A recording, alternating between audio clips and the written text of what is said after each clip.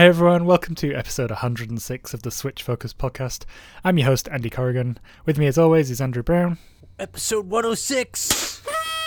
And we've got a packed show for you this week. I'm going to talk about my experiences with the Hori Mario Kart Mini Pro Wheel and a bunch of racing games that I've been catching up on because of that. Going to touch on Warface and its co-op mode. We're going to talk about Murder by Numbers, something that Andrew has been hotly anticipating. And we're going to talk about Pokemon Mystery Dungeon Rescue Team DX. Okay, so let's get straight onto the updates from the previous episodes. So, Warface, I talked about this in depth a couple of episodes back. It's the free-to-play shooter by Crytek. I had a lot of fun with it, and I keep going back here and there, and I decided I'd check out the co-op mode. It is the first option you get when you boot into the game, but I just went straight to the competitive multiplayer for some reason. So in the co-op, you can team up with up to 5 others to work your way through a PvE map where you complete objectives, you have to breach areas, you have to hold buildings while not dying. So you work through as a team. It really helps if your team has like a balanced set of classes, so you can work against any eventuality. I played a match today. We had barely any medics, which became a problem very quickly as they dropped us into a hot zone where we were just constantly under fire straight away, and we just lost anyone who had any ability to heal. There was a lot of team quitting at that point, and then it was just me and one other who managed to work through the mission pretty well. Aside from that occasional hiccup where people aren't selecting their teams well, I've had a lot of fun with this. It's like playing a Call of Duty level, but with actual teammates that can think and don't get in your way when you're trying to shoot. And something I'm probably going to jump into here and there whenever I just fancy something shooty and the Switch is close to hand. I like this mode a lot. I think the PvP multiplayer stuff is really the bread and butter of the game, but this is definitely worth a look if you want something a bit more chill and you feel like you're achieving goals along the way. Okay, so the other update I had was the Hori Mario Kart Racing Pro Wheel Mini. So I'm on annual leave at the moment. We're having a staycation, but we've been having a bunch of outings, and we went to South Australia's famous Glenelg Beach, where we went on a Ferris wheel, which is a first for me somehow at nearly 40. And we went to the local arcade there, Beachside Arcade, and they had Mario Kart. I'd never played the arcade version before, but I had a blast, and kind of wished I could replicate it at home. Then I remembered that Andrew had got the Hori mini wheel for Christmas and was really happy with it. So I checked in with him just to make sure my memory was correct, and I sought one out the day after. So the wheel itself is definitely a budget wheel. It's a little plasticky, but it works perfectly fine. As Andrew mentioned when he did his review, there is a larger Pro version that has a better build quality with faux leather and some other like mod cons that make it more akin to the Pro wheels that Logitech produce. I have the G29 for PlayStation and PC, which is like full force feedback, like wonderful quality. That bigger Pro wheel still lacks the force feedback, so functionally the mini wheel and the full size one are very similar. But you can adjust the max turn on the bigger one, which I'm going to touch on a reason why that's a benefit later. Also, I hadn't seen the larger one anywhere in Australia until after the day I bought the mini one when we went to the other side of the state to check out some second-hand shops. There was an EB there, and it was the only one I'd seen in the whole of South Australia, so that was interesting. But the reason I wanted the mini is because I don't really have the storage room for another big wheel. And I felt the small one would be good enough for kart races at least. So yeah. When I unboxed it, I was worried about how small it was initially. Did you have that concern? No, I thought it was quite large, actually. I was like, this is the mini? Oh my goodness. I thought the pedal unit in particular was causing me concern because I have big dopey feet. But honestly, I've had no problems with it. On the carpet, it's not moved at all, which is I've had problems with that on better wheels. And the wheel itself, just like for the game that it's made for, which is Mario Kart 8, is just natively supported and works wonderfully with no faffing. It just feels great. The whole exercise just also served as a great reminder as to how good Mario Kart 8 is. Like, honestly, it's outright one of the best racing games ever. But of course, I paid for the wheel, so I thought I should check out some other races just to justify the purchase and to see how well they worked with the wheel. So I'm just going to run through a few here. I'm going to try not to go too deep onto the games themselves, because Andrew's done most of that, and from my experience with most of them, I would say that I align with his feelings, really. So Team Sonic Racing we'll start with. Specifically with the wheel, it doesn't natively support it like Mario Kart does, but it's easy to fix with the wheel's reprogrammable buttons. It worked fine, but I found it had a heavy dead spot, which makes making fine adjustments really annoying. And that caused me some issues, particularly on the challenge modes. There's a good amount of turn where the kart just doesn't react at all. I don't know if that's the same on pad. I didn't bother trying because I'd bought the wheel and I wanted to use it. The races themselves were fine because I'd learned to adjust with it. As for the game itself, I was a huge fan of the previous Sonic racing game, which was Sonic and All-Stars Racing Transformed. I felt that was such a high standard for the subgenre at that time that I preferred it over Mario Kart Wii. Team Sonic Racing feels like a huge letdown in comparison to that game. I kind of wish they just ported Racing Transformed, to be honest. Some of the problems with that is the team element has some neat ideas, but they don't always gel, and especially not in single player. The stuff I liked was being able to get recovered after getting hit by an item if a teammate swings by and touches you while you're recovering. That was cool. I liked the slipstreaming stuff, but that sort of stuff should just be built into a racing game anyway. But I found it did also encourage a good racing line, because it was one of the few ways you could help your teammates work their way up the pack was by having a steady line and not wobbling all over the place. And swapping items was also smart. The bad stuff, though, is the AI was dumb. They kept wanting to use the ultimate team move, which is a special team boost maneuver, at the wrong time, where I found it was always best to save it for the last race, where I'm absolutely well prone to making a mistake that cost me the race. So it was always like my get out of the jail free card. And I kept finding they'd push me off the track on important corners when trying to slingshot. I also disliked the fact that I could win a race personally, but then my AI teammates being dumb could mean that we lose winning as a team. That was just outright frustrating, because that's not my fault. I won. Where were you guys? I can see how the team elements would work brilliantly in a multiplayer scenario, but honestly, who's playing this long-term multiplayer? But yeah, with 3 player control characters on a team, I can see that working a lot better, because you can strategize and help each other out when the most need it. But in single player, it's a bit of a miss. Then we get onto the adventure mode, where I did enjoy working my way through the 7 chapters, but I soon grew to dislike most of the challenges. Part of that is the racing wheel with the dead zone, particularly the ring challenge I hated, where you need to drift through the rings to keep adding time back to your timer. And to a lesser extent the Daredevil challenges, which they had an easy workaround where you just drive normally and do a little jab at the drift button when you were passing through it to get the max points. Part of my issue there is definitely skill based. It's just a thing I couldn't get. Try as I might, I could only hit silver on a handful of those ring challenges. But the margin of error for a passing grade is just so incredibly small, and a bronze isn't enough to get you a pass, so why is that even a ranking? I don't understand. So I don't think they worked out brilliantly either. It should just be bronze, silver, gold, and all 3 of those give you like 1 star, 2 star, 3 star. I don't see the point in having 4 and then having 2 of those just arbitrarily not give you any reward for beating it. I was looking at tips online for how to do these ring drifts, and they kept saying to use technique drivers in these modes, but because they've got better control. But I found they turned too sharp. Like their control was so good that it was like 1-to-1, that it would just be an instant turn, and I'd miss a whole bunch of rings. Whereas I could get Sonic to hold the lines while drifting much better.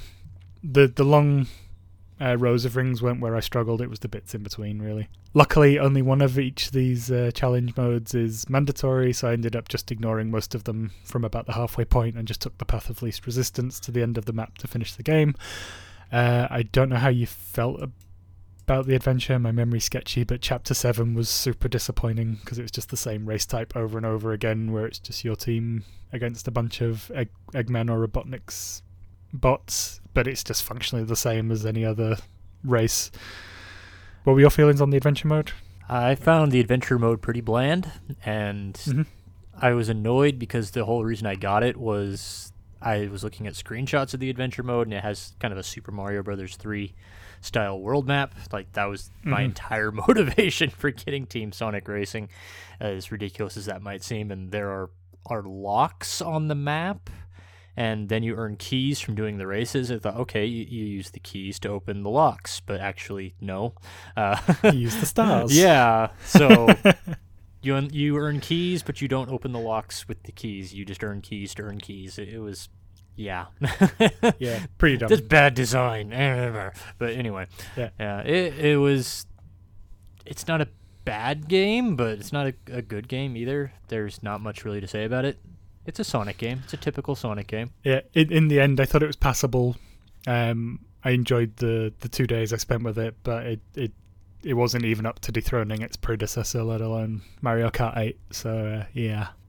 So the next game I tried with the wheel was Crash Team Racing. Yeah. So specifically, also not natively supported, but there's less things to fix with the wheels inbuilt remaps. There is no dead zone on Crash Team Racing, which was neat, which means the handling is just superb all around. Really enjoying playing this one with the wheel. The game itself, like, instantly so much better than Team Sonic Racing, particularly in the adventure mode. There's more fun to be found in the hub worlds that you get between each race. There's things to go back into the races for if you're into collectathons and challenges. I really like that aspect. For the gameplay, it seems to me that you need to be drifting all the time to stand a chance. But none of the corners so far have seemed particularly well suited for it. I've just beaten the first island, or the first area. I think they're in islands. So, like, you know, it just seems like it would make sense just to hold the racing line, because all the corners seem easy. But then, as you talked about when you last played this, the rubber banding is pretty horrendous. We'll touch on the difficulty in a second. I also like that the drifting is more skillful than the other games, if you want the boost anyway. So there's 2 drift buttons. You hold the drift button and turn in, and then you have to wait for some telltale signs as a meter, and the smoke from the back of your car will go black, and you can press the other drift button to trigger a boost, and you can sort of chain these together. I haven't quite mastered that yet. I've got the one down pat, which helped me in the first boss fight. Now the difficulty, you gave me the reminder heads up about to play it on easy because of that hideous rubber banding, but even on easy you can see that it's a deliberate mechanic. So thanks for the heads up on that, by the way. I did also Google it, and playing on easy is the popular opinion even for people that loved it originally. Yeah. Apparently the sewer level in particular is utterly ridiculous. So, yeah. That's my tip. I've only really just started on this, so I'll offer more thoughts later down the line. But, yeah, I really like it so far. It's instantly leagues ahead of Team Sonic Racing. And I know you like this one. Yeah, it's a good one. It's not up to Mario Kart 8 like it... Well, I think it actually does now, but when it came out last summer and I reviewed it right after release, it didn't have as many tracks as Mario Kart 8, but it's had a lot of post-release support now, so I think actually now it might have as many as Mario Kart 8 did. And the loading times kind of suck. But yeah, that's been my one bugbear. Looks great. Yeah, it's a beautiful game. It's made by the same people who did the Spyro the Dragon remake and the Crash Bandicoot remake. So it's a great looking game. And it was funny actually because I started Team Sonic Racing and I was like, really, you're going to release a kart game that looks like this on the same console that has Mario Kart? And then this is a lot better, but not quite at Mario Kart's level. But Nintendo know their hardware, so yeah.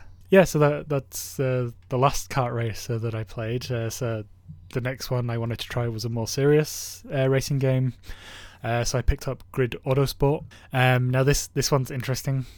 So with the wheel, again, not natively supported. It's a serious racer you think it would be.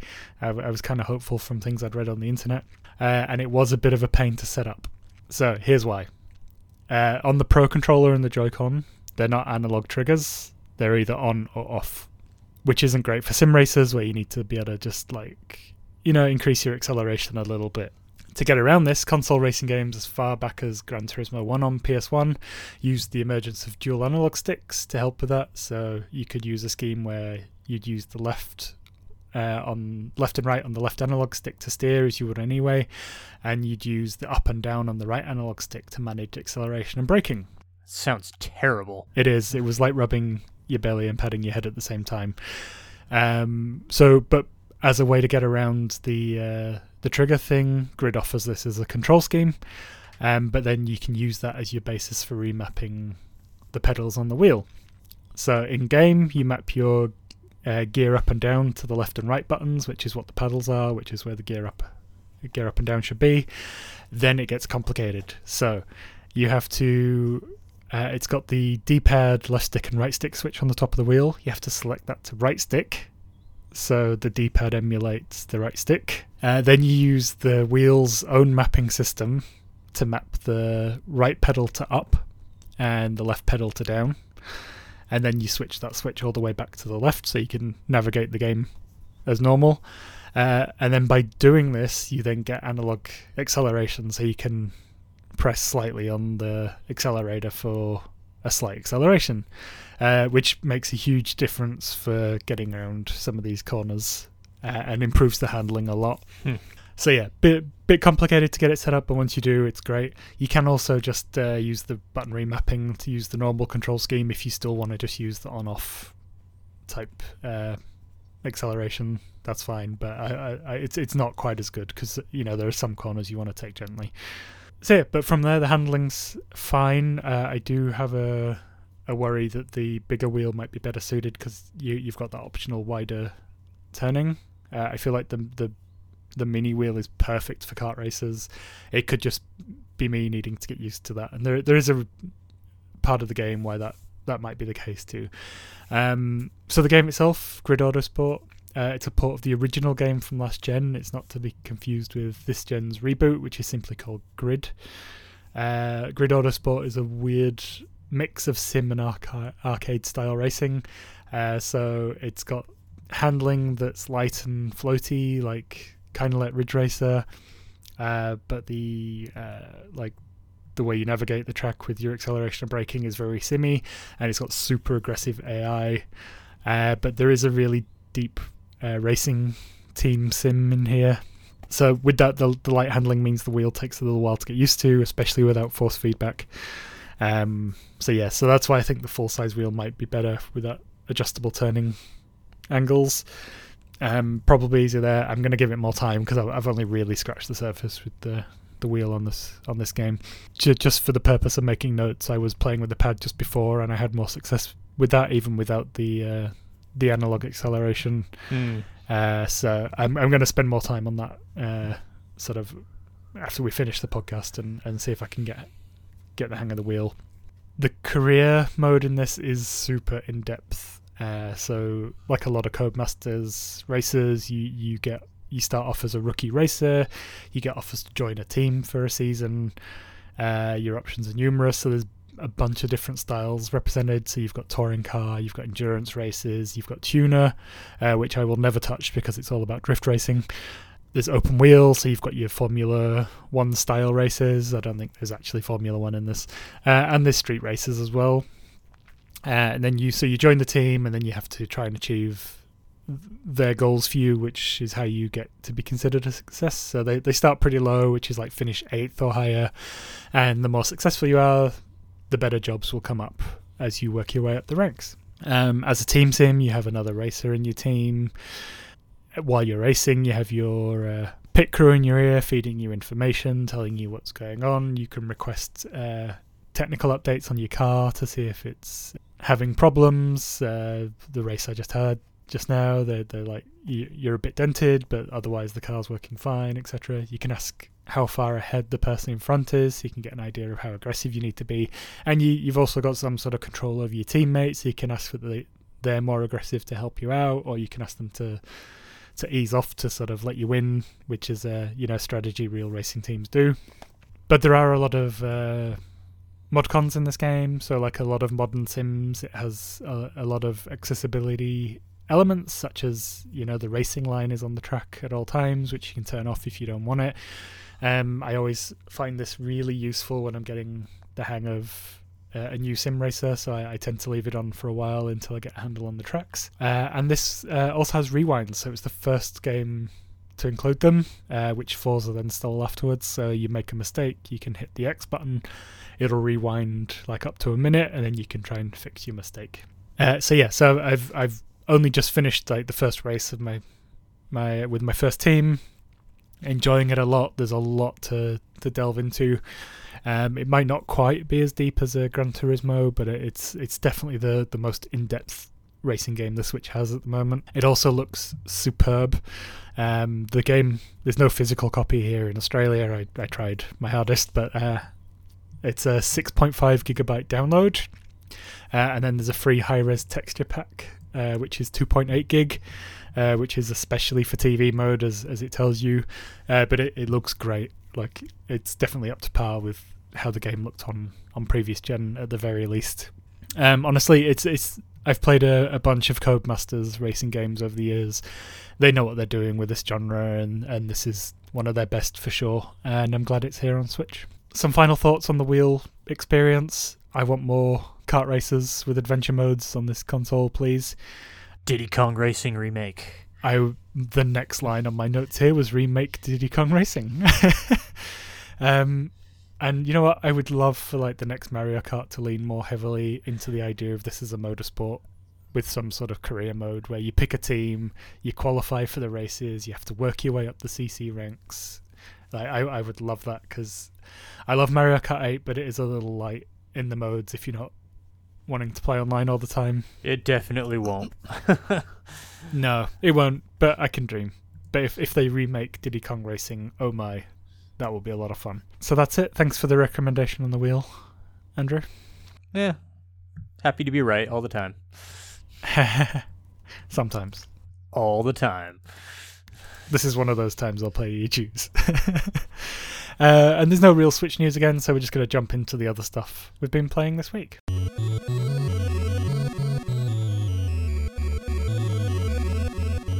Let's start with Murder by Numbers, Andrew, because as a huge Picross fan, I know you've been looking forward to this one, which sort of it puts the Picross mechanic into the realm of a murder mystery.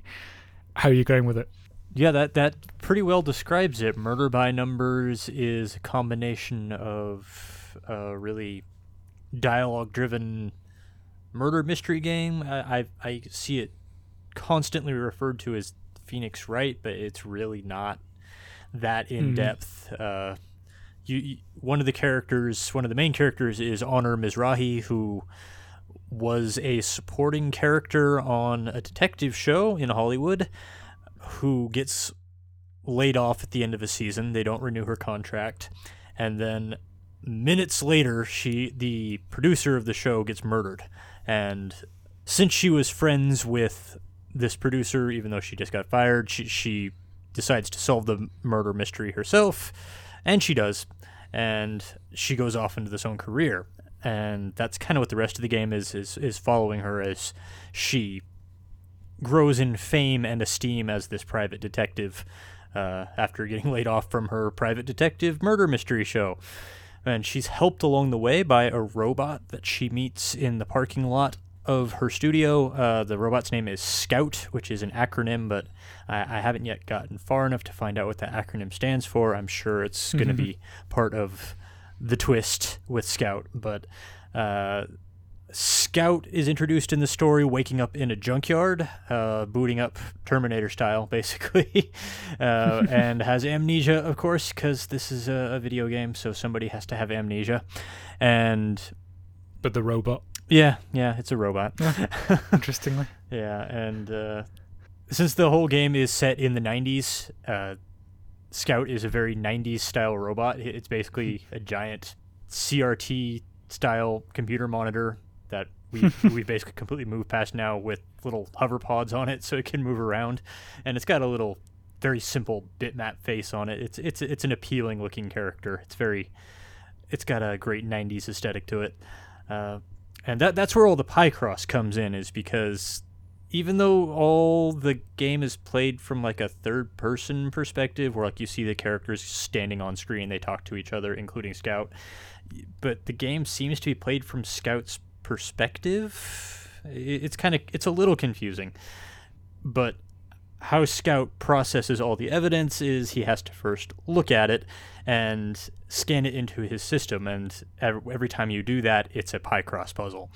And so you find evidence, you solve a puzzle, and then it adds that evidence to your little catalog of things, and then you can go around and talk to people, you can interrogate all the witnesses, and you can show them all the stuff that you found. And I think that's sounds similar to Phoenix Wright, but with Phoenix Wright, there's a specific order you have to do things in, and if you don't do things just right, then you will lose, or you'll have to start that case over. In this one, it's not really the case. This is a lot more of a brute force puzzle game.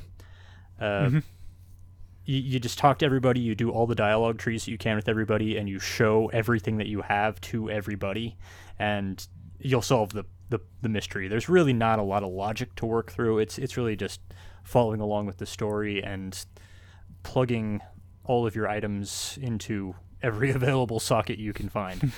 It's not complicated. It doesn't need to be. It's a charming story. It's a fun story, but like the mystery aspects of it really aren't where the focus of the game is at.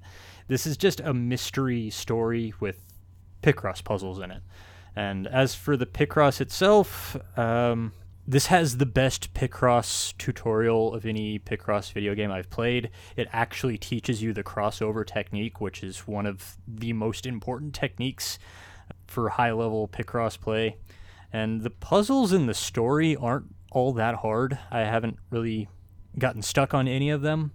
And when you're doing the puzzles, you're being scored on your performance. It has the standard Picross helpers on it, where when you have the right number of pixels in a row, it'll gray out that number. If you want, you can toggle it so that way it will show you the rows that have solvable puzzles or have valid solutions in them at that moment.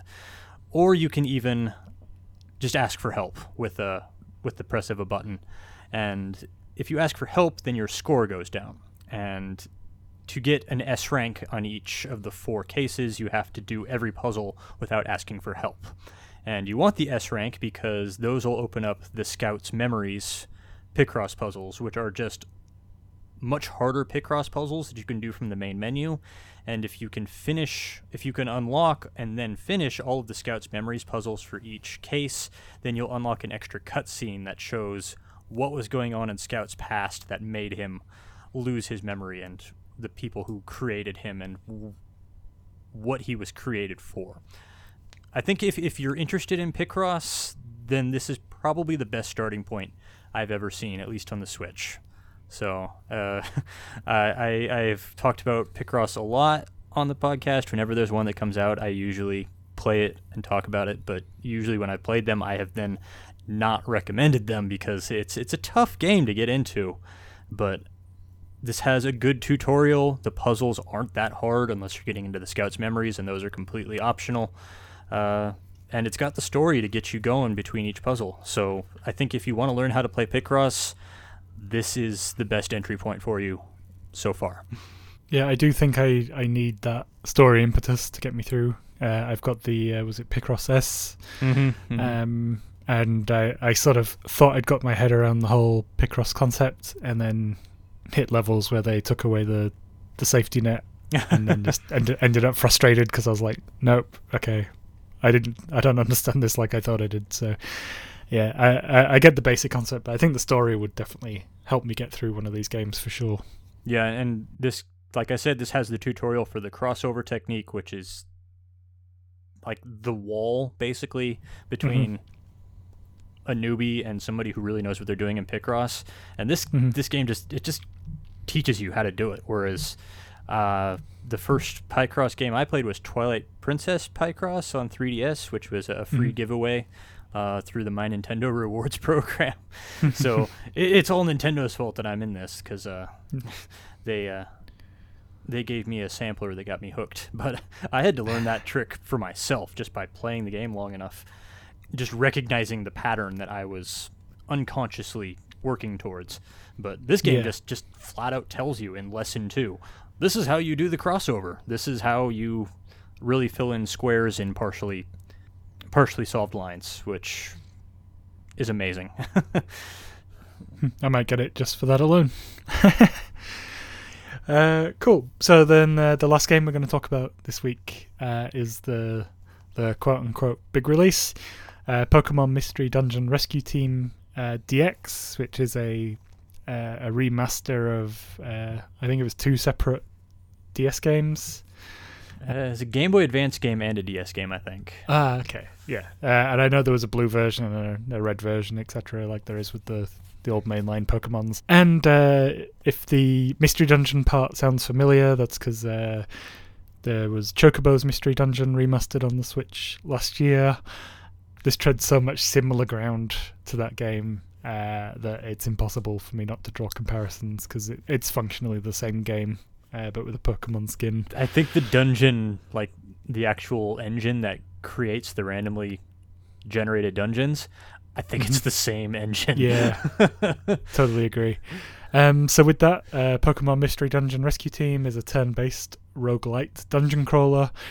You play as a human that has randomly transformed into a Pokemon, and to select that Pokemon, you have to do an aptitude test, which was quite novel. So I went through the questions, and I got a sassy type. Apparently I'm very sassy. And it gave me Trico, which I did not like, so I overrode the decision and picked Charmander. What did you get on the aptitude test? I was a courageous Machop, which I was kind of resenting because I think Machop is super boring. But I went with it, and I was like, okay, I'll try Machop. Maybe it'll turn around on me, but nah. When I do come back to this game, I'm going to start a new game, and I'm just going to pick Cubone. Cubone is more my speed. Yeah, well, I was like, cool, sassy, that's got to mean fire, right? Because that's the type I always pick in Pokemon games. And no, it gave me a stupid tree lizard. So I was like, nope, not happy with this. So, yeah, so you end up transported to the world of Pokemon, and you pick a partner. I picked Squirtle because I thought water, good option to have with a fire type, so I can account for different Pokemon types. And events happen. You find out there's a Pokemon in danger, and you and your partner Pokemon form a rescue team to go save them, and that then becomes a career path for them, apparently. And yeah, so that's the structure. You then get missions to go save Pokemon and do some other missions from dungeons around the world. And from there, its world structure is almost exactly like Chocobo Mystery Dungeon. So you've got like your hub world. There is banks to store items, banks to store money, so you don't lose them. Because being a roguelite, if you die, you will lose everything in your inventory. There's places to train and all this sort of stuff. You can sometimes, when you rescue a Pokemon, they might want to join your team. So there's an area where you can store them. Basically, it's like a camp zone, I think they called it. So the first one you get is Magnemite, and they're living in the power plant camp, and I can call them into battle next time I go into a dungeon, apparently. So I've just finished the first main tutorial dungeon. I've beaten the first boss, and I'm probably going to stop there, I think, for now. Because we were talking about this before recording, like, it's making me miss Chocobo's Mystery Dungeon. I feel so bad that I haven't beaten that before starting this, because I was so close to the end in Chocobo's Mystery Dungeon and just hit a wall. That's going to bring me onto some concerns that I have about this game. So obviously there are numerous amounts of Pokemon in, across all the games. Over 800, 900. They're over 900 now. There's too many. Yeah, and so the Pokemon in this game sort of are the analog to the class system in Chocobo's Mystery Dungeon, where you can change your class on a whim. Now the problem with Chocobo's Mystery Dungeon is its difficulty let me get away with using 1 or 2 classes for much of the game until a certain point where it was like, bam, now you need to play around, and there is no easy way to level those other classes up apart from just repeat things, which I kind of don't want to do. So my strategy for getting through this last Chocobo Mystery Dungeon level is it's either going to be I'm going to have to spend time grinding the other classes up, or I'm just going to have to try brute force it with the class I do have that's really high. But the modifier on this one is that there is this training system, which apparently, from what I read, is pretty easy to level your Pokemon up once you get the hang of it. So I don't know if that's like you'll get out of jail free card with this one. How far have you got into this so far? Not far. Like, I don't even think I got as far as you did, because I don't remember fighting any bosses. But okay. Playing it, I was just like, I would rather be playing Chocobo's Mystery Dungeon, because the class system is a lot more flexible, I feel like, in that game. And the partner system is a lot more coherent. Like, you make buddies in the town in Chocobo's Mystery Dungeon. You can choose which one to bring with you, whereas in this one, you've got your main character that you play as, and you got your partner, and that's who you get.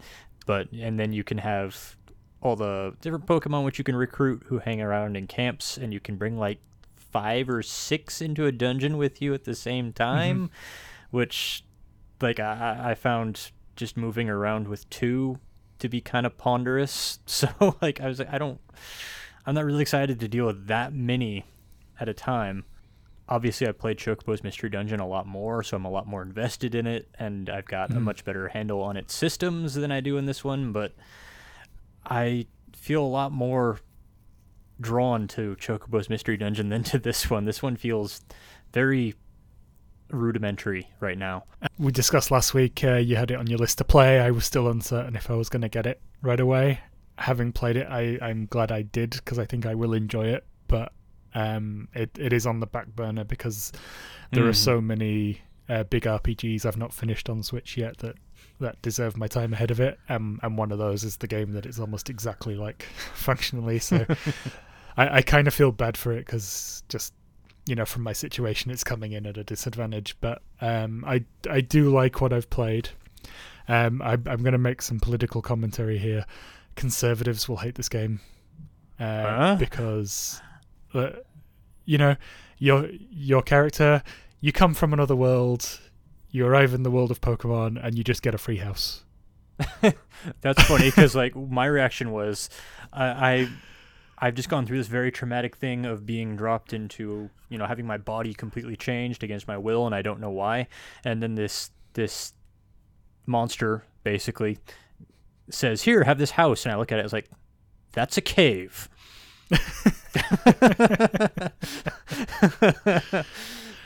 Two very different perspectives.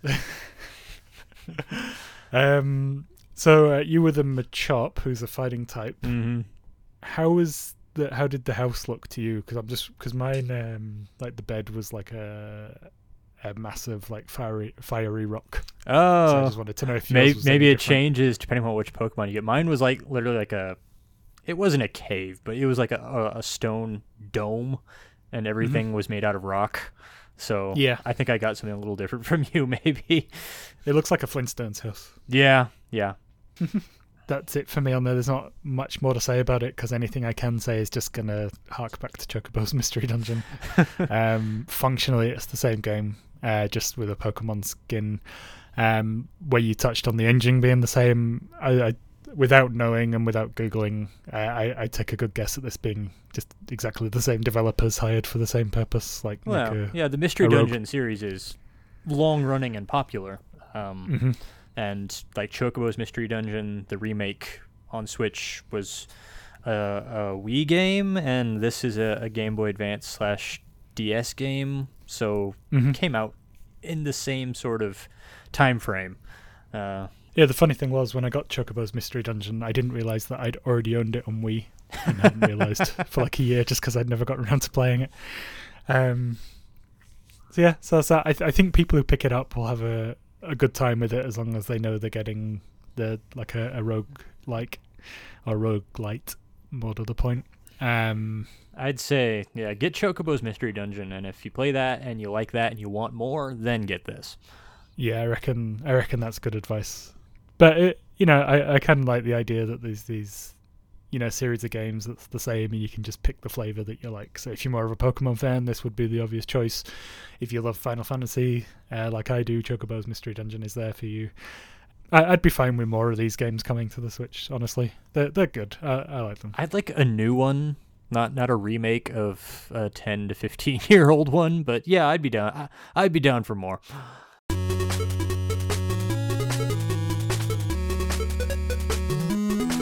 Okay, Andrew, what are you playing over the coming week? I am backlogged on way too many games, so I need to finish some of the games I've started, but Murder by Numbers, Doom 2, I'm like halfway through, 2 Point Hospital, which the levels are really starting to get long. Like, it's taking a lot of effort to finish these hospitals now in 2 Point Hospital. But there is something coming out next Friday that I'm interested in. It's called Alder's Blood, and the store page sells it as a cross between Darkest Dungeon, XCOM, and Bloodborne.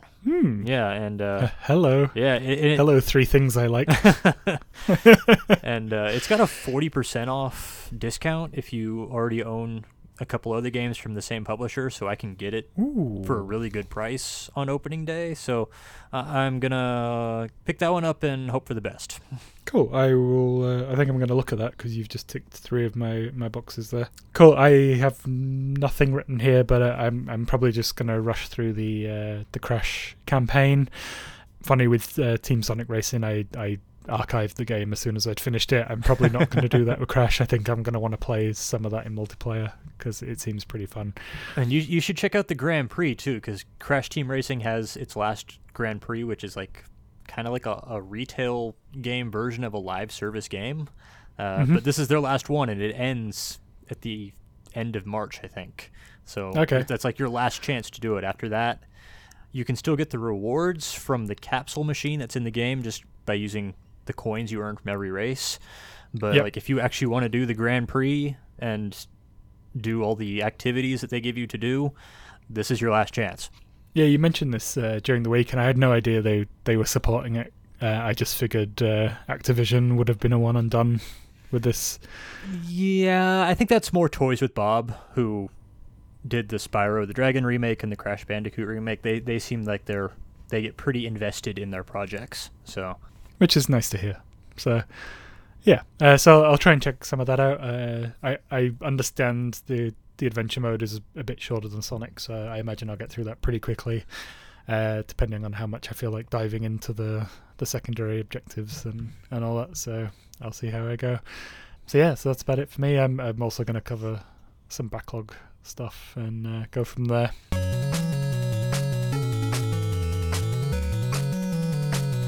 Thanks for listening to this episode of the Switch Focus podcast. If you enjoyed this episode, please leave us a review on iTunes. It really helps us to get noticed. You can also listen and subscribe on Stitcher, TuneIn, and other podcast services. One of those is Spotify. Be sure to join our Discord server to interact with the lively Switch Focus community. Follow us on Twitter, YouTube, Facebook, and at switchfocuspodcast.com for updates, news, and other content. Links are in the show notes. If you'd like to support the show, you can buy us a coffee. Details for that are on our website. Thanks in advance. This show was edited by Craig Windle. You can follow him on Twitter at CraigIdyCraig, where you can also follow his music career, which is at Windmills at Dawn. And you can follow the two of us individually on Twitter too. I'm at Flame Roast Toast, and Andrew is at Play Critically.